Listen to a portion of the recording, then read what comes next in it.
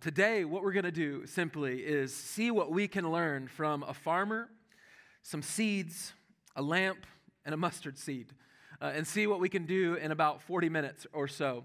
And so again, I invite you to turn with me to Mark chapter 4. I don't know about you and what your best subjects were growing up, but mine was not reading comprehension. I did not like reading. I mean, have you did not like reading and maybe still don't like reading that much? Maybe it's okay. I mean, to be honest, it's fine to be honest in church. It's actually encouraged. But I know for me, growing up, there was something that I just did not like my literature classes. I did not like the grammar classes. There was nothing about English that was enticing to me and was exciting. And so naturally, when it came to achievement tests and standardized testing and all those things, it was going to be glaringly obvious that the weakest area of my game, per se, was reading comprehension. I had some ADD going. That's why I don't stop moving up here. If you wonder, I try to stand still and it never works. But I had some difficulty with learning and in the focus of reading. And I could never really recall. And I remember coming to testing and all those things, and you're like, and I remember history. History was so hard because it was like, all right, so I'm just supposed to memorize all this stuff and then recall it on a test. It's too difficult. My brain is like, it doesn't work this way. And I think I used that excuse for too long of like, oh, I'm not a good memorizer. Maybe you've said that before. I remember the first time I said that out loud to someone, it was in an interview at the previous church. And I've told you a little bit about that interview. But I remember looking at my hope to be on their staff, this large church in Charlotte, North Carolina.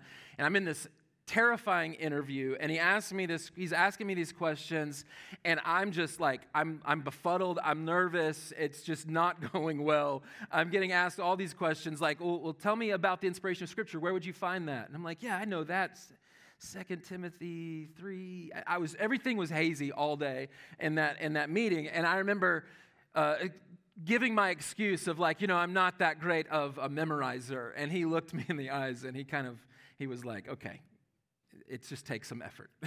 He just kind of laid it to me. He was a Scottish lawyer who had turned into a pastor, and he was super intimidating, and somehow graciously brought me on their staff in their student ministry. But I remember, I feel like I've used that excuse for a long time, and it's this idea of, am I an actual listener? If you've ever had a good conversation with someone or maybe a bad conversation with someone, you know when someone's really paying attention and listening and taking in what you're saying and when they're in another world. I know I can do that. We do that in our relationships a lot of times with our spouses and different ones. You're like, yeah, I heard that. And then the worst is the best statement is when they say, right? And you're like, yeah, right. Yeah, whatever you just said. Because you have no idea what they said, but you could confirm you heard the last word. Right. Yeah, sure. But when they ask you and then it's quiet, that's when you're like, uh-oh, I've been caught. I have no idea what you were talking about.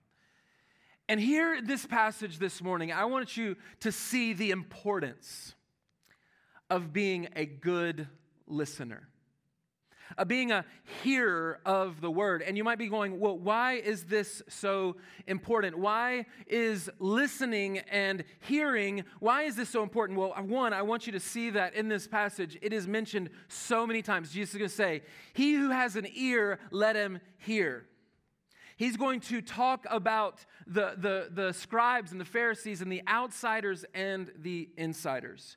And as we walk through this teaching this morning, I want us to see first in the purpose of the parables. And we're going to start actually in the middle of this passage of Scripture. So it starts in verse 10. Jesus is teaching on the parables, and listen to what he says. He says, and when he was alone, those around him with the 12 asked him about the parables. And he said to them, to you has been given the secret of the kingdom of God, but for those outside, everything is in parables. So that, really hard saying, get ready to hear it. So that, this is a quotation from Isaiah 6, he says this, so that they may indeed see, but not perceive, and may indeed hear, but not understand, lest they should turn and be forgiven. You might be going like, well, this is Jesus, and he's quoting Scripture, which is God's word. Why would he say this about, why would he say something like this? Why would he say this about people that like I'm going to speak in parables that they're not going to fully comprehend and understand. And I'm going to do that in a way so that, as it says here, they may indeed see but not perceive, and may indeed hear but not understand, lest they should turn and be forgiven. That sounds counterintuitive. Why would Jesus say, like, I don't want them to hear this, lest they be forgiven? That's what it sounds like when you read this, and you're like, well, isn't Jesus gracious? We were just singing about the faithfulness of God. We were singing about the grace of God. We talk about the goodness and the love of God. Well, then, how do we handle this passage? How do we approach this passage in this way? And I think what helps us is this. One, it's first an understanding of the book of Mark. And two, it's an understanding of how the Gospels were written. You see, the Gospels were written not in chronological order.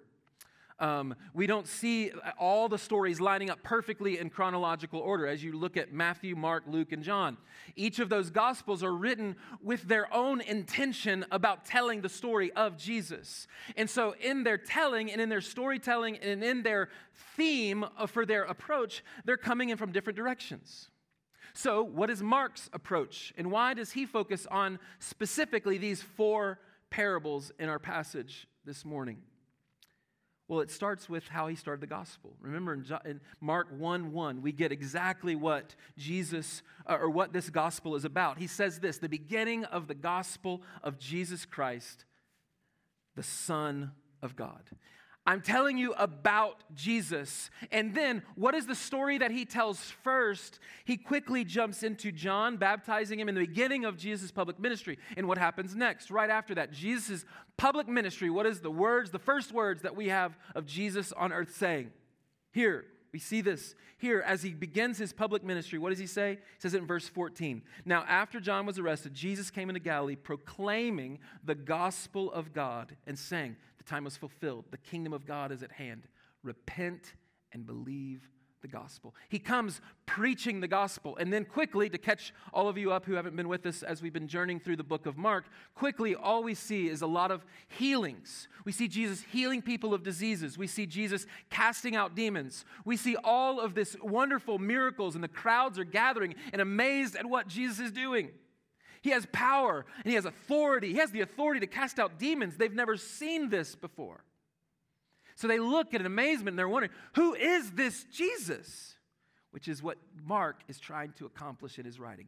Here is who Jesus is. Let me tell you who he is. This is Jesus. And so he tells stories. And so we see the story of a man being lowered through the roof, is paralytic. His friends deliver him to Jesus, straight to Jesus' feet. And what does Jesus respond? He says, son, your sins are forgiven. Wait, what?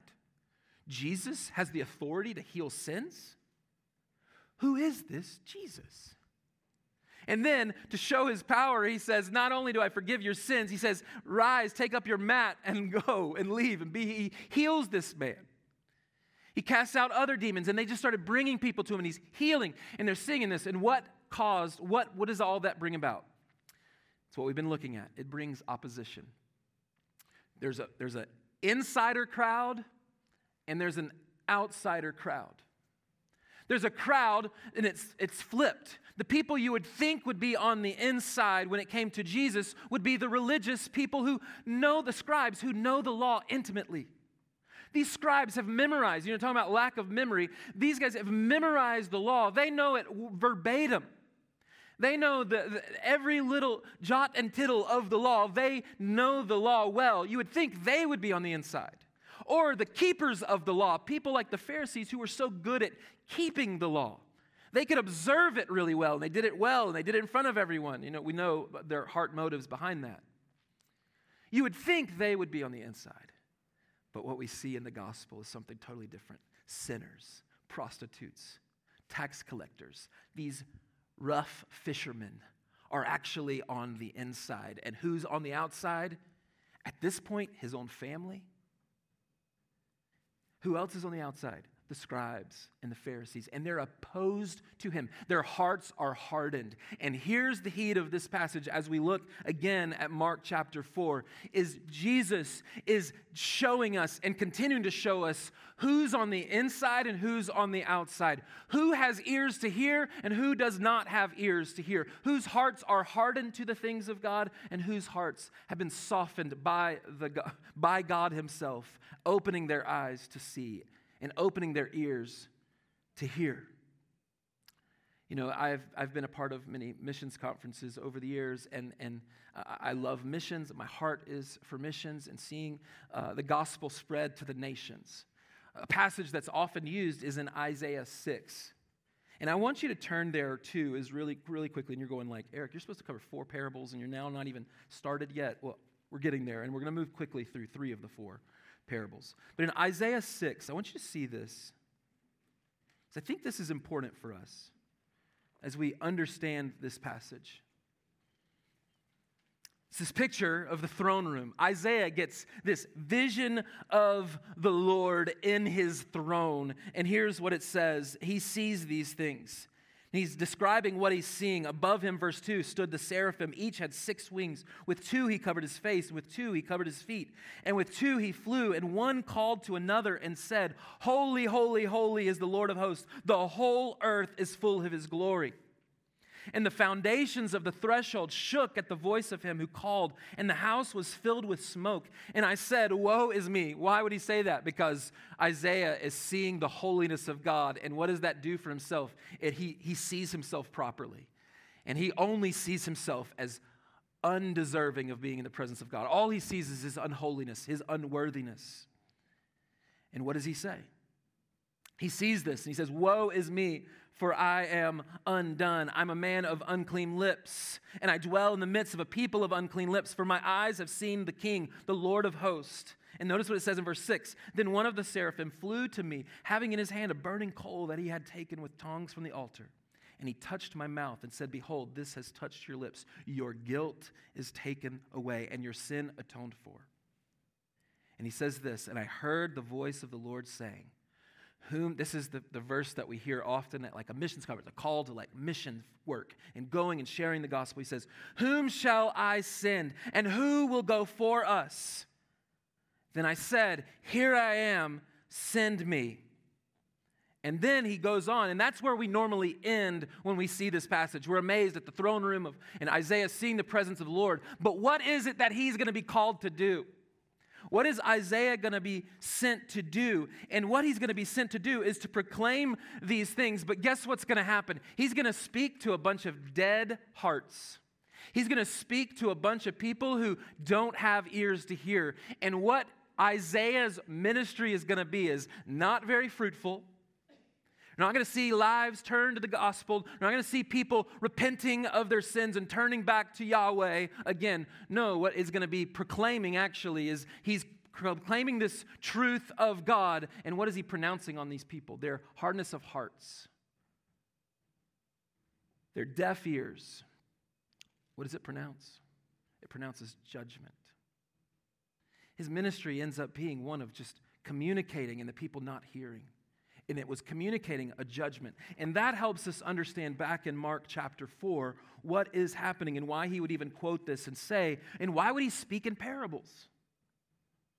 Why would he seem to hide the kingdom? Because there's this outside group and there's this inside group. And when he's communicating and telling these parables that is like an earthly story that has a heavenly meaning, those on the inside understand it.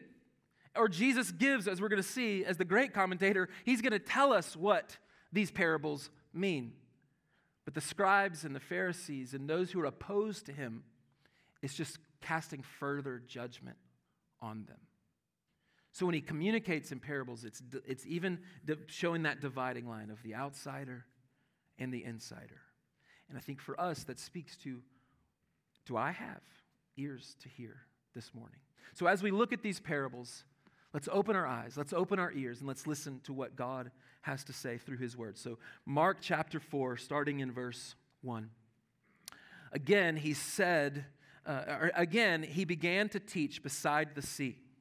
And a very large crowd gathered about him so that he got into a boat and sat in it on the sea. And the whole crowd was beside the sea on the land, and he was teaching them many things in parables. And in his teaching, he said to them, "Listen."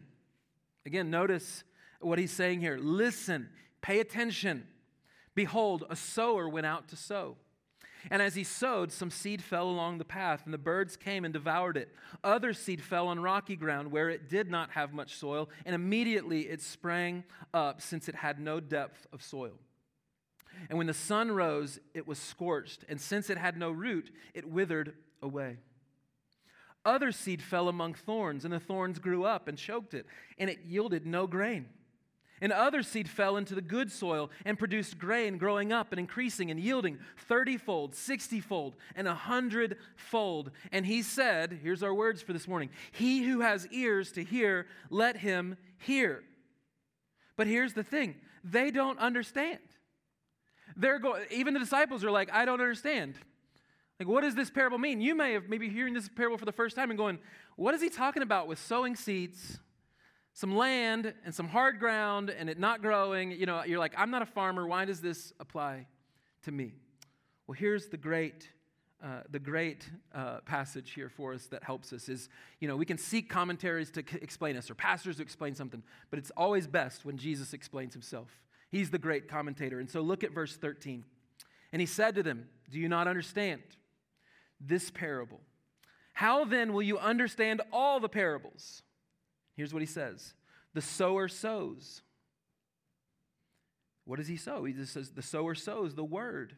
And these are the ones along the path where the word is sown. When they hear, Satan immediately comes and takes away the word that is sown in them.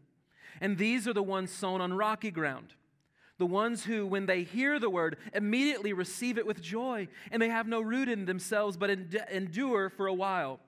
Then, when tribulation or persecution arises on account of the word, immediately they fall away.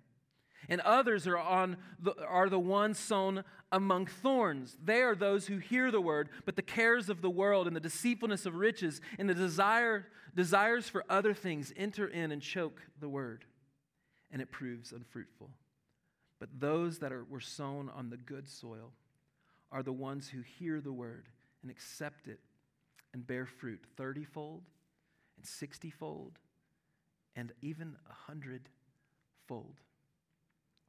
You see, Jesus is speaking and telling the story about sowing seed. Well, who is the sower? The sower, this passage is Jesus. Jesus is sowing the word. And then, as we know how that applies to even us today, as he commissioned the church to sow the seeds of, what is it? The word, the gospel, the goodness of the kingdom. What is that word? Remember, again, I read it already in Mark 1, verse 14 and 15. He's proclaiming the gospel of God. The time is fulfilled. The kingdom of God is at hand. Repent and believe the gospel. This is sowing the word. So here he's saying there's a sower, there's a person who's walking around and they're literally just like indiscriminately just sowing seed. There's rocky ground, there's good soil, you're throwing it among the thorns and all these things. You're just casting seed. And Jesus is saying in this story that there's really about 4 different kinds of hearts. There's this heart that is so hardened to the things of the gospel. It tells us here, look at it again in Mark chapter 4, looking back at verse, here as he's telling the secrets of the kingdom, he says this, "The sower sows the word, and there are the ones along the path where the word is sown. When they hear it, what happens? Satan immediately comes and takes away the word that is sown in them." You see, this is the heart that's so hardened to the gospel and to God. This is describing the scribes and the Pharisees. They hear Jesus teach, and they're like, no. They're like, I don't respond. They're actually opposite of him. They're opposed to him. Have you ever had that experience with sharing the gospel with someone? If you love the Lord, it's tragic. It hurts. It makes you weep. I was hearing just this week someone sharing how they had spoken with someone and they were sharing the gospel, and what happened in the middle of that is only a thing that Satan would do, as he even was describing. Was in the middle of trying to share the gospel, something distracting happens. A phone call happens. A conversation, something distracts that person right away, and they don't even really hear, and they're like, wait, what were you talking about? Their ears were so hard, and they didn't even hear it. Or the person that you share the gospel with, and they're like, no, I'm good.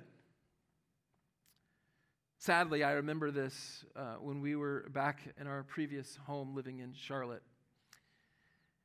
And you would share and invite someone, they say, no, we're good. Like, not even really interested. See, this is the first soil. He's casting the seed. The seed's going, and it lands on this hardened, like hard pan ground, this ground that would be like the roadside as people are just trampling on it and working. It is never going to ever take root because immediately birds are going to come, and Satan's going to snatch it away, as he says. So what's the second heart? He says this, and there are the ones sown on rocky ground, the ones who, when they hear the word, immediately receive it with joy. And they have no root in themselves, but endure for a while. Have you ever known someone like that? Who hears the gospel, hears the word of God. Maybe you've shared the gospel with them, or you've known someone who's heard the gospel. Maybe, I remember being a student pastor, we'd have camps and different things, and you're preaching and teaching at these camps, and people and these students would be like, oh man, I love God. And they would be, it's the campfire picture. It's like everyone's gathered around the campfire. It's the last night of camp, and everyone's saddened, and they're all emotional, and they're, oh man, I love Jesus. Man, this has been the greatest week of my life. I'm going to go back and I'm going to be on fire. And I'm a student pastor. I got to see it over and over and over again. They'd say, oh, I love Jesus. And then maybe 3 weeks, all of a sudden, not in the Word, barely attending church, seemed to not care anymore. You see, this is so many people. They like the idea of Jesus, and they're like, yes, I want to follow Jesus. But there's no root. There's no depth of soil because it's just rocky. It's this hard soil. And so as he says, really, it says this. I mean, look at it again. He says, and they have no root in themselves, but endure for a while, so that when tribulation or persecution arises on account of the word, immediately they fall away. They get scorched by the trial and the circumstances of their lives.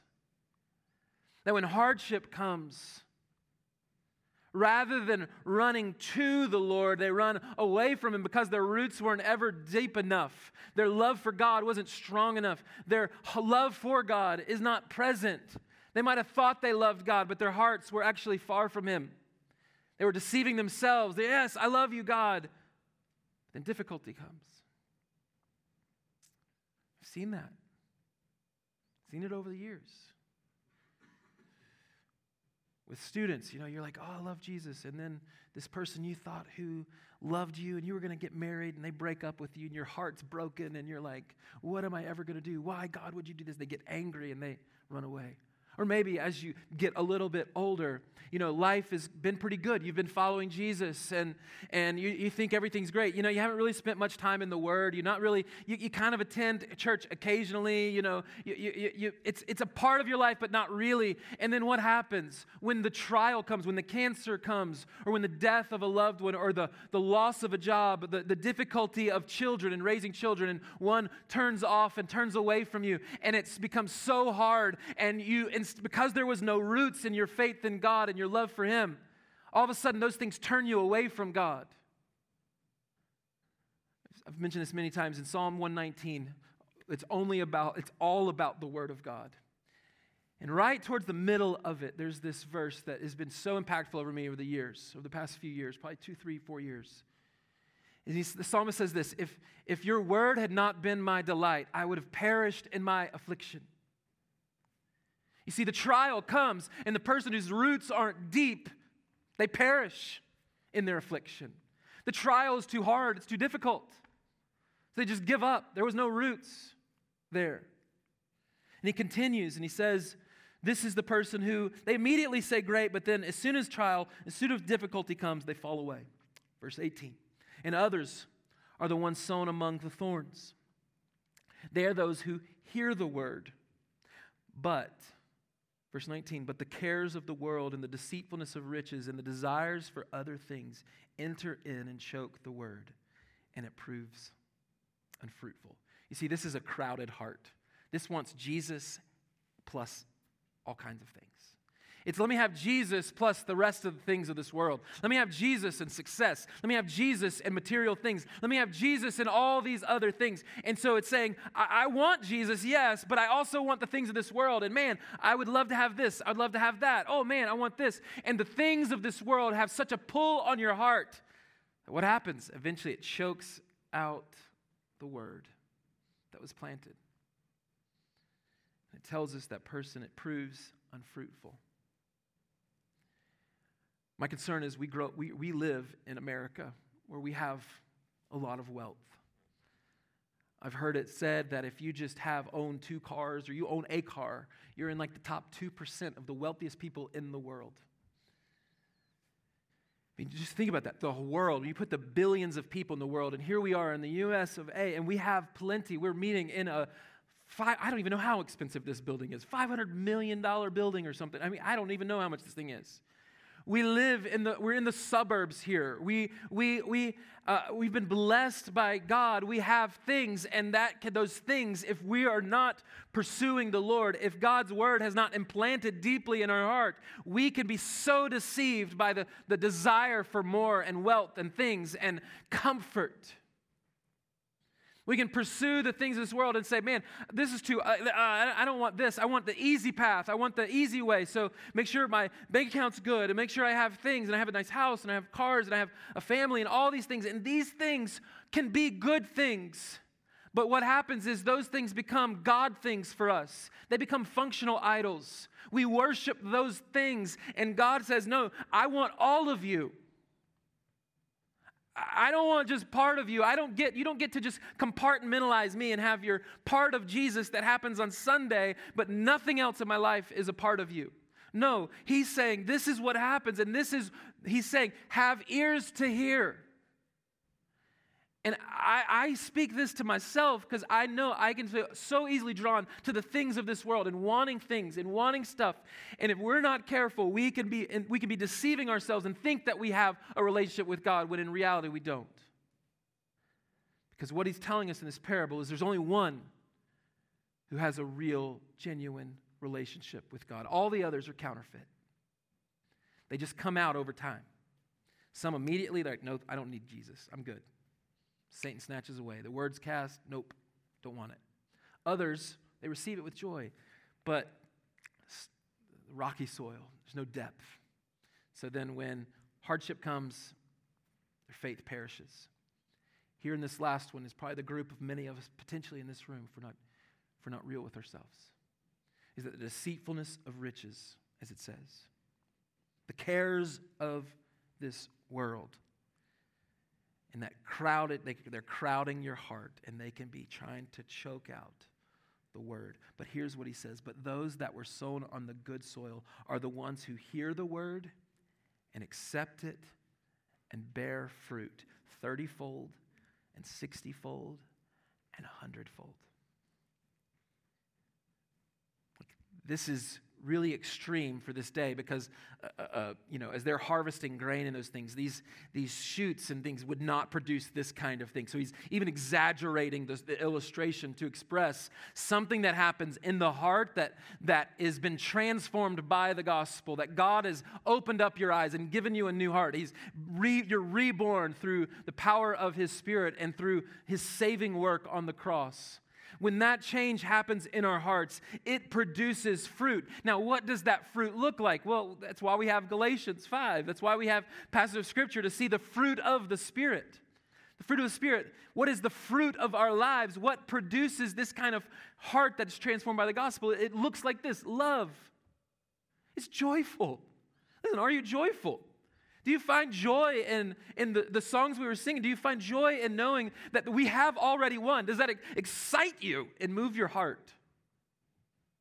Does God's word do something in your heart that leads you to, man, I've been living in sin and I need to repent of my sin. I need to fall down at my Savior's feet and be amazed at his great love for me. Why he would love me makes no sense.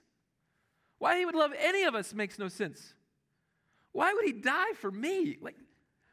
Does that move me to a greater love and appreciation of him? Does that lead me to a joyful life? Does that lead me to forgive other people when they have wronged me? Does it lead me to be gentle and kind and gracious? These are all the fruit of the Spirit. They're given from the Spirit who transforms a godly heart, a heart that's been transformed by God. You see, this is the parable, and the ears that hear it understand it and believe it.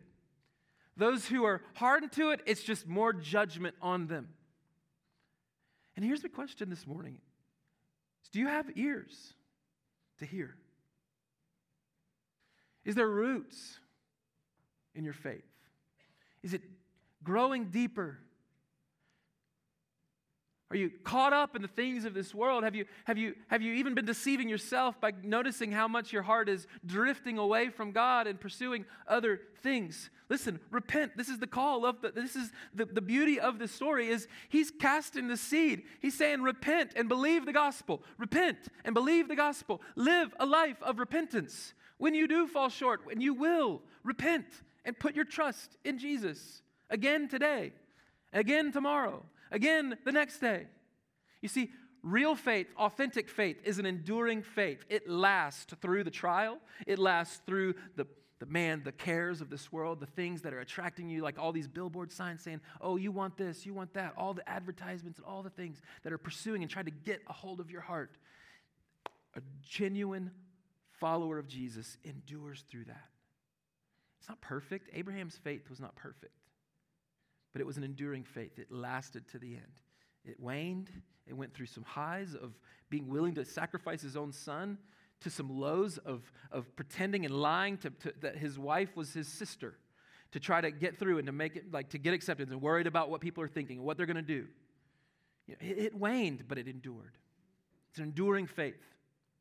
So this is our first parable, and it's telling us about the heart responses to the kingdom of God. But as we continue, I want you to see what this next parable is in verse 21.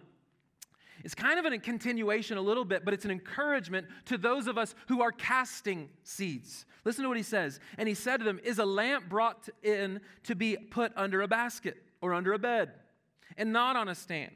For nothing is hidden except to be made manifest, nor is anything secret except to come to light. If anyone has ears to hear, let him hear.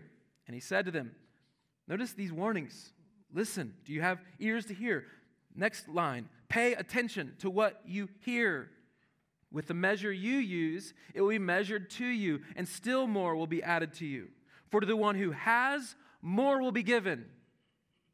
This is going back to our parable right before it. Whoever's an insider, as they are receiving the word, they get more. Here's the disciples, they're receiving the word, and guess what they get? They get more. Jesus pulls them to the side, and he explains the parables to them. To the Pharisee, to the hardened heart, all they get is judgment. For to the one who has, more will be given, and from the one who has not, even what he has will be taken away. You see, this is a picture of what we've been seeing in the Gospel of Mark. The insider and the outsider, the ones opposed to Jesus, the ones who are genuinely following Jesus. And here he gives this illustration of Jesus himself as a lamp, as the light of the world. It's not to be hid, it's to be cast, it's to be spread, it's to be told. You can't help, but when light comes, it expels the darkness. It removes darkness from a room when you turn the lights on. Jesus is the light of the world. He comes to expose and expel the darkness. It cannot be hid. So when you're casting out seed, don't be discouraged. I can't help but think of two missionaries. Some of the greatest missionaries, what we would consider, there are some amazing autobiographies on both of these individuals. But William Carey, this great missionary to India, one of the first to reach India and to try to reach India with the gospel. As he gets there, 7 years he labors there. Not a single person follows Jesus. Not until about 7 years in. And then he spent about 40 years serving and ministering to the people of India with very little fruit.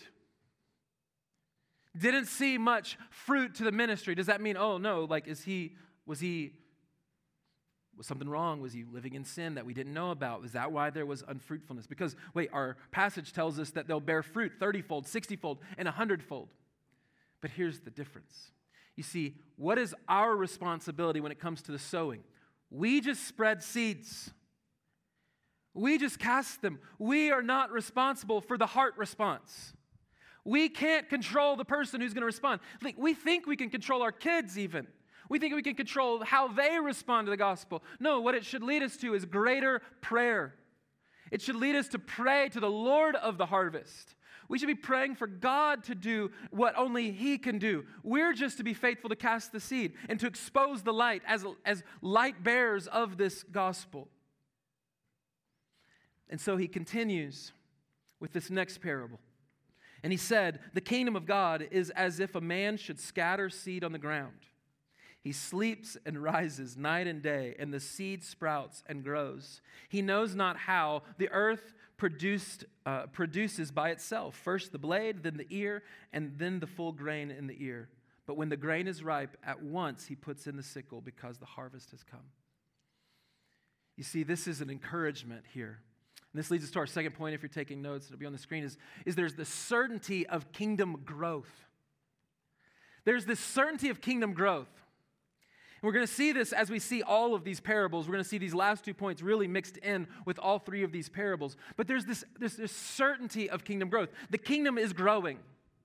God's kingdom is expanding.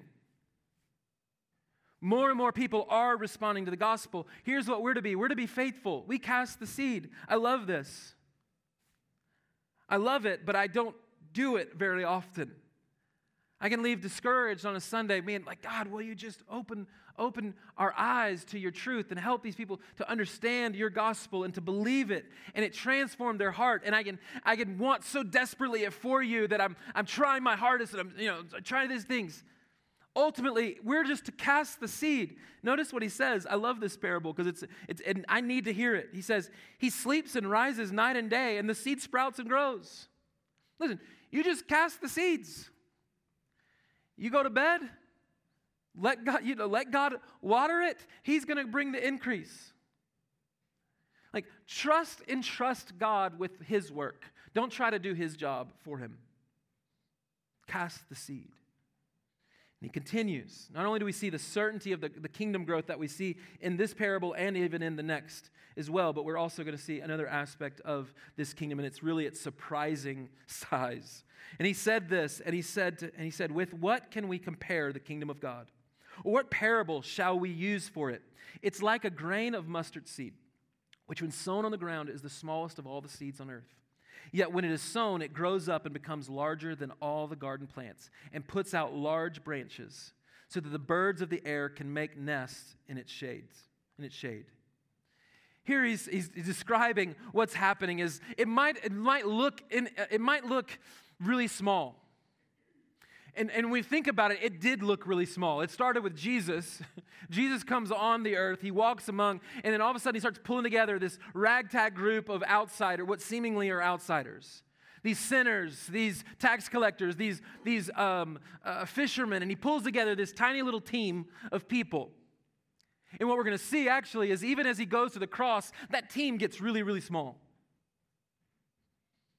We see John hanging by. We see Peter denying Christ 3 times. We see them all scattered because of persecution. That depth of soil is not there yet. They're running from the persecution of this world. Jesus is being persecuted, and they might be thinking, oh man, it's over.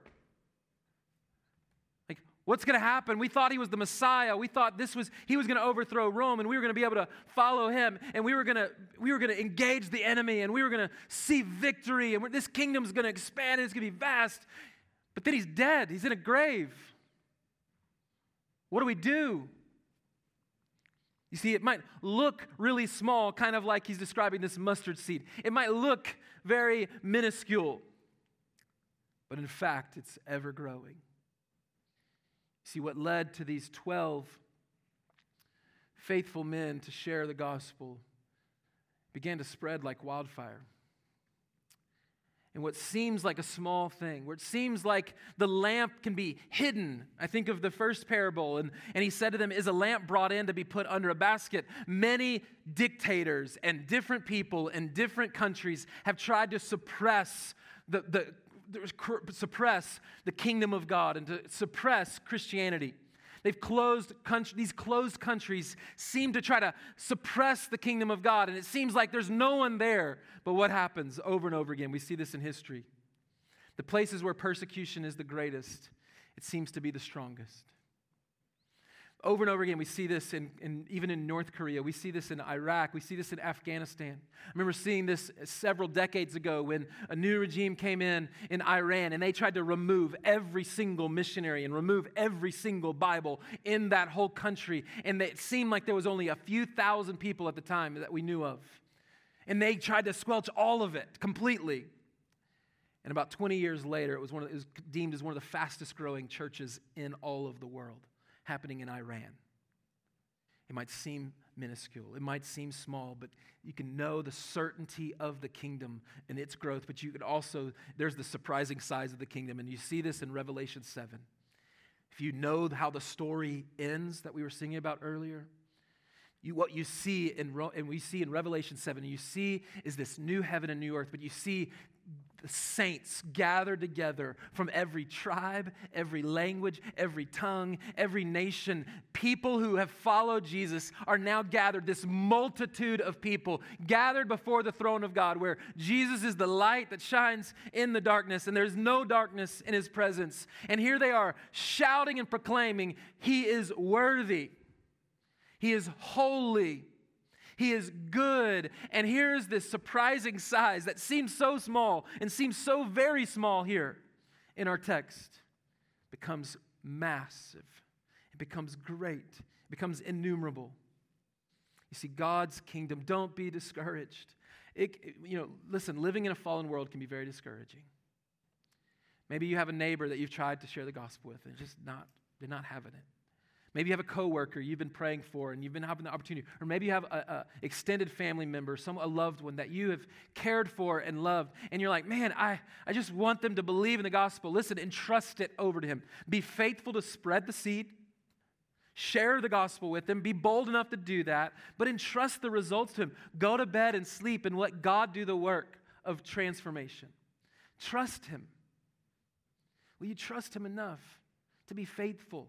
Know that we have confidence, that we have an overcoming God who overcame the grave. He has overcome death, so we have nothing to fear. But yet, some reason we fear. We fear what man may think of us. We fear what people will say about us, what they'll think about us. Listen, don't let those things get in the way of your sharing the gospel with people. Listen, we're leading up to a season where people are more responsive than they ever will be to coming and attending a church service. It's right around Easter. It's coming up just a few weeks on April 29th or April 9th. And on the Friday before we're going to have a Good Friday service, I would encourage you to be inviting, be praying. Invite, share the gospel. Be praying for this work and say, God, will you do what you can do? Maybe some of you have not really committed to praying enough. I know probably all of us haven't committed to praying enough for our own children. For the children that are downstairs right now, hearing the gospel, singing about Jesus, that word would take deep root in their hearts and that they'll be able to endure the trials and the challenges and the difficulties that they have no idea is in front of them. You see, entrust it because there is hope that we see in this kingdom. It's a kingdom that will not fail. It's an enduring kingdom. And so we entrust him with these results. But one more thing I want to leave you with before we pray. Listen, do you have ears to hear? Don't be like the scribes. Don't be like the Pharisees. Don't be like the outsiders whose hearts have become so hardened to the things of God. Or don't let yourself get distracted by the things of this world. Let God's word take deep root in your heart. Let that gospel transform your heart and make you more and more like him. So let that be a reminder to you this morning. Is my heart... Do I have ears to hear? Does it just kind of go, when I read Scripture, does it just go in one ear and out the other? Do I even remember by the end of the day what it says? Listen.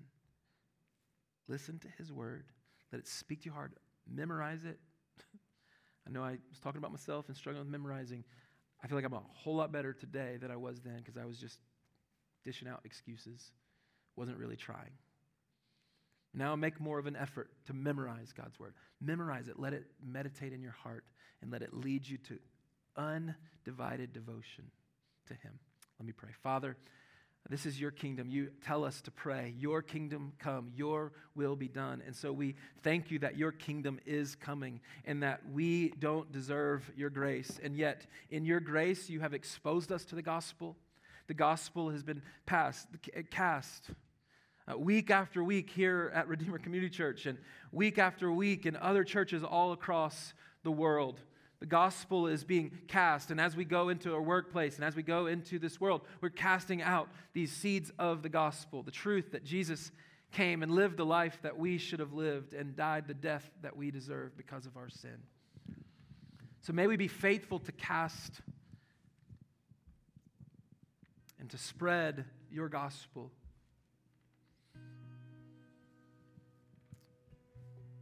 I don't think we do this enough. God, give us ears to hear. Give us eyes to see. Help us to trust you with the results. God, if there's someone in this room, I pray that you'll open their eyes, maybe for the first time, to your glorious gospel. Open their ears to hear and to respond in authentic faith. A faith that endures through trial, through struggle, through the temptation of riches and pleasure and comfort. I pray that our faith would be an enduring faith. So soften our hearts this morning. God, may we not harden ourselves to you and your gospel. Help us in all these ways, God. Open our eyes and help us to see Christ for who he is. I thank you that it is not because of me. It is all because of Christ. It's not because of any of us in this room. We don't deserve your grace. It is all of grace. It's a free gift given that is so undeserving. So remind us of that and help us to live in light of your glorious gospel and your glorious grace. Help us in all these ways in Jesus' name.